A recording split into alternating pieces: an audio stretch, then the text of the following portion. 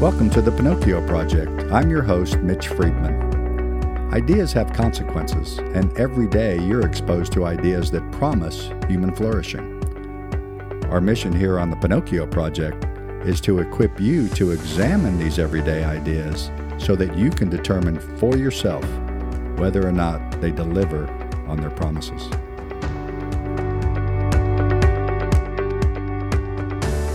Welcome to the Pinocchio Project. This is your host, Mitch Friedman, joined by Jeff Olson, broadcasting from beautiful and cooler Lago Vista, Texas. Love lakeside living when it cools off a bit. Today I want to talk about what I would call lullabies and sovereignty. Lullabies and sovereignty. You may be thinking, I hope you are, because I try to construct titles like this. What in the world is he talking about? And hopefully in the next few minutes I will clarify what I'm talking about. Here at the Pinocchio Project, we say that ideas have consequences. Good ideas about human flourishing bring human flourishing. Bad ideas about human flourishing, when lived out, bring human suffering and degrading.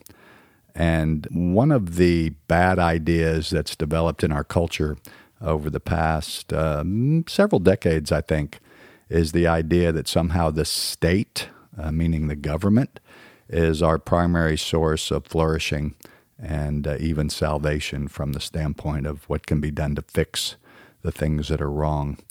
The state as savior or the state as remedy.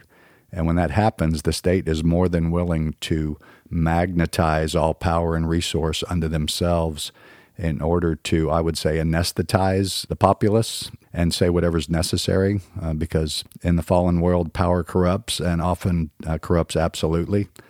But what we find over the course of the last several decades particularly is our increasing dependence, at least in our minds, and our willing to cede remedy for what's wrong to the government. And this came to me, it really kind of ambushed me in a workshop that my wife and I were doing a couple of weeks ago locally here. The workshop, it was for a local church, and another church joined in. We called the workshop Life in a Post-Roe World, referring to the Dobbs decision back in June, which threw the question of abortion legalities back to the states, which was the thing that SCOTUS should have done. And we all know that there's a slew, if you will, a firestorm, if you will, a litany, if you will, of crazy prevarications, mendacities, and misinformation coming about the consequences of sending the question back to the states. I'm not really going to emphasize those too much in this episode. It's probably good stuff for the next few weeks, so maybe we'll touch on them. But what I want to do here for a few minutes is talk about my own experience with being put to sleep by the same messaging over just the course of the past couple of decades in my life, where I have been lulled to sleep, if you will, by the siren song of government remedy or government salvation. Sherry and I, my wife and I, did this workshop. We conducted it together. I took the first hour and was mainly philosophical about how we got here, how ideas for the last couple or 300 years now embedded in culture in the higher institutions, and the slow crawl through the academy. The ideas have now become accepted behaviors and unquestioned behaviors. And my wife took the second hour and got really a lot more practical and personal, which is her wheelhouse. And at the end of our time together, we had about 30 minutes of Q&A, and a man in the room who was a participant in the workshop asked a question about what priority should our pro-life position take in the form of remedy. And it was obvious that the post-Roe workshop was about abortion, but he had other questions about other marginalized people, and I would say that the most marginalized you can be is if you're denied life. He had some questions about immigration and single mothers, and really good sourced in compassion ideas about what pro-life policy should look like, or what pro-life living should look like. It should include those things. It should include end-of-life issues. And I agreed with all that. And we talked about that in the room. We traded some conversation with several other participants in the workshop. But what I realized afterwards was when the same man sent me an email, and we started an email dialogue, which I always appreciate. I realized that in his messaging to me and my return messaging, that we had been seduced, both of us, by this siren song or this lullaby of the state, whereby what the state was going to do and what policies the state was going to enact or legislate were the top priority of my own life as a Christian. And I think that that's absolutely backwards. But again, it's just been such an insidious, embedded message for so long that I think many of us just default to policies and politics. Now, again, don't get me wrong, we have to not be those in the mushy middle, which was an episode of a couple of weeks ago. We have to take part in the flourishing of the polis or the city-state. We have to be concerned with the city-state's economy and religious life and how you take care of the marginalized. We have to be concerned there. But our concern must run deeper than our activity must run deeper than simply haggling about policymakers and candidates and parties. And I'm gonna read a final email that he sent me after we talked a little bit about what it means to do stewardship well, what it means to understand my responsibilities. And so this is his final email to me. This is him talking back to me after 2 or 3 email exchanges. Mitch, I would say that we are in agreement with our concern and actions of biblical behavior towards the marginalized. And I also believe in the practice of whole life stewardship.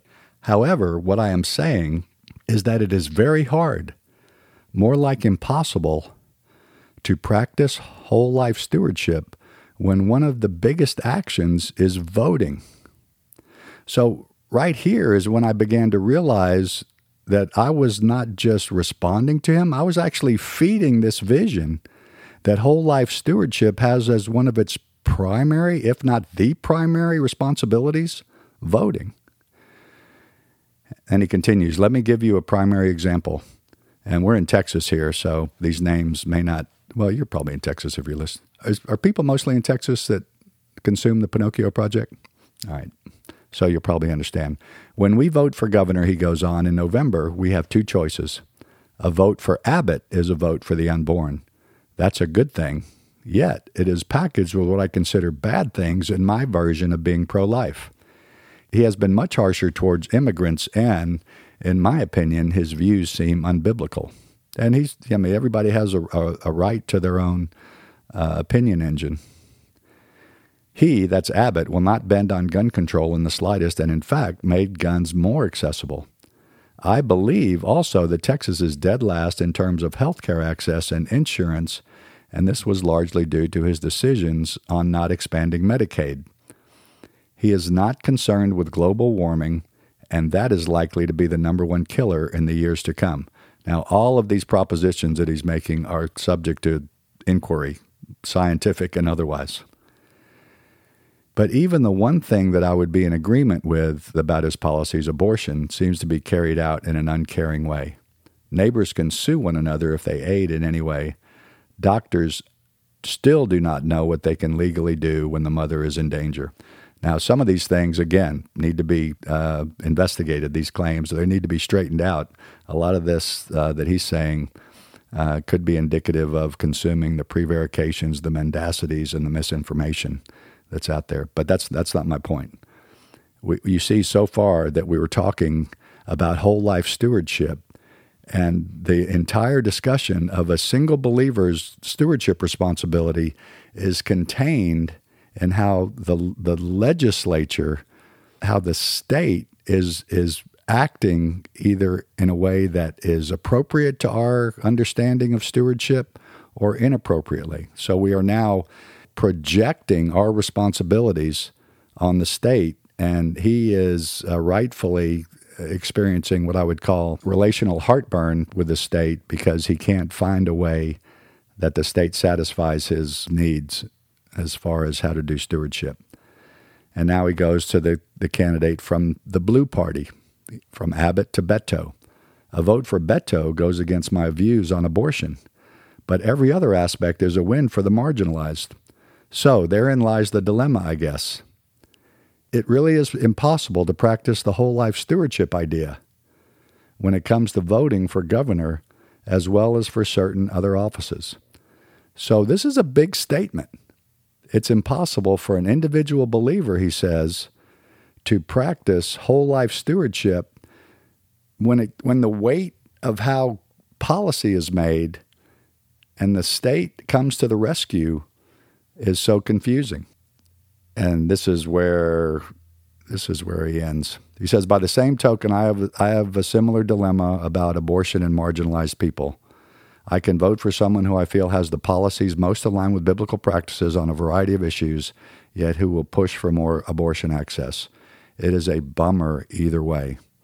So this is really an exchange that ends in sort of a resigned despair about what it means to be a proponent of life, of help for the marginalized, and what it means to practice whole life stewardship as a Christian.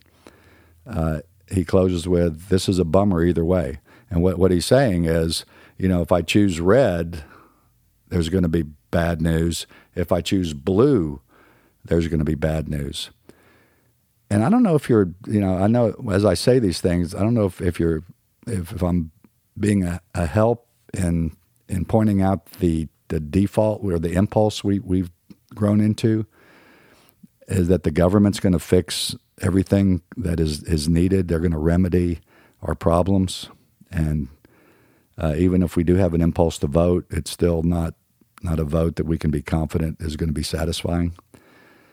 But I recognized in my own responses that fed his responses back is that I've been seduced at some level as well. Again, we have to vote for candidates that best uphold biblical values as believers. That's our responsibility. But our responsibility is so much deeper and wider and potent as believers than simply the scrutiny of religious candidates. Now, that's important, but it's by no means the most important. We've become seduced by the siren call of the state as Savior, and this is how verse 1 of the siren song of the state goes. We'll right the wrongs, we'll sing the songs of young and old in strife. So just relax, remit your tax, we'll ensure your favored life. There's probably more verses, but that's the only one I wrote. Jeff's waiting for another verse, or he's waiting for me to stop singing. I can't tell. We'll right the wrongs, we'll sing the songs of young and old in strife. So just relax and remit your tax. We'll ensure your favored life. More and more, we are being drawn into this false construct of what it means to experience life in a free state, still free, and our responsibility as Christians with the freedoms we've been given to actually be the workforce of remedy and salvation. I want to talk just for a minute about the erosion of what I would call decentralized institutions that actually are responsible in culture, have been responsible for many years since the founding of our experiment in ordered liberty called the United States. I'd kind of titled this part of the conversation, Grieving the Loss of Subsidiarity. Subsidiarity is an organizing principle that important matters of culture should be handled by the smallest, lowest, or least centralized competent authority. And so if you look at how God provided this principle of subsidiarity and health and flourishing in culture, the smallest, lowest, or least centralized competent authority should be the individual who has a vision for their personal responsibility. And then from individual, there's family. And then from family, there's church. And if you look throughout the early history of our country, you see these things in play. And then from church, our civic organizations like the Boys and Girls Clubs, like Salvation Army. And then you see finally the most centralized authority, the most distant from the individual is the state. And yet what we have seen over the past several decades is an erosion of the we would call sustaining authorities in the middle between the individual and the state. We've seen the erosion of the family, the decertification as the church as a competent voice in flourishing culture. We've seen through scandals and other means, the decertification of civic organizations. And we have seen an increase of the state gaining power and continuing to sing the song of remedy. And so subsidiarity is an important principle in understanding where we were and what we've lost and how the siren song of the state becomes so loud and clear and compelling. I don't know if you know Alexis de Tocqueville, a Frenchman who came and visited the United States. You should check it out. I don't have time to rehearse everything that he observed in our culture and how these institutions and individuals provided what was the strength of the culture between the individual and the state. But he basically said, America is great because America is good. And what he meant by good was we have sustaining middle institutions that provide the weight of taking care of the marginalized, that neither one individual nor the entire state has to be responsible for. We have family, we have church, we have civic organizations, but those have waxed and now waned over the course of the past several decades. We need to get that back, and we need to remember our own individual responsibility. So I'm singing an old or new song, a new old song now, and I want to talk about sphere sovereignty just for a second. This is a concept of creating health and flourishing in culture that's not dependent on the state, that forms these institutional authorities in the middle between the individual and the state, and it's even the individual's responsibility. This is a Kuyperian, Abraham Kuyper. If you can research him, maybe we can tag him in the show notes. He was a strong believer, a Dutch man. And he created this understanding biblically of sphere sovereignty. And sphere sovereignty goes like this. Every believer has biblical authority, opportunity, and responsibility in at least one primary decentralized sphere of influence. Now, that could be my responsibility to Jeff. It could be responsibility to my wife, my family, my other close friends, my church, people who I want to engage in, that I have friendships with, and I want to introduce them to the gospel. It could be the marginalized people that I have direct impact and influence in, and me using my responsibilities to help them.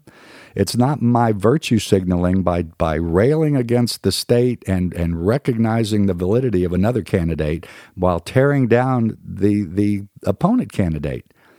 That's just virtue signaling. It makes me look like I have the best interest of the people around me in mind, but I actually have sphere sovereignty where I'm responsible for the flourishing of the people around me.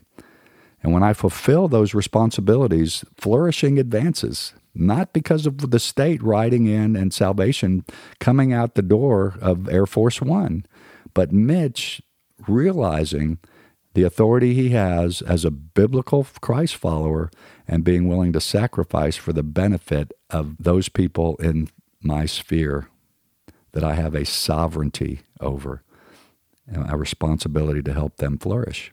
So let's refuse the lullaby of the state and gain again a vision for our responsibility as those with sphere sovereignty. Just think about who's in your sphere that you can help flourish with all the resources at your disposal. And I promise you, you will be more satisfied than you're railing against the political realm, and flourishing in your sphere will advance. For the Pinocchio Project, Mitch Friedman signing off. Thanks so much for being with us on the Pinocchio Project today. If this podcast has value for you, please subscribe or follow, give us a 5-star rating, and share. If you have an everyday idea you'd like to submit for us to examine, simply email us at pinocchioprojectpod@gmail.com. We're on Twitter at PinocchioPod, or you can hit the links in the show notes below. Thanks again for listening, and remember, your everyday ideas have significant consequences.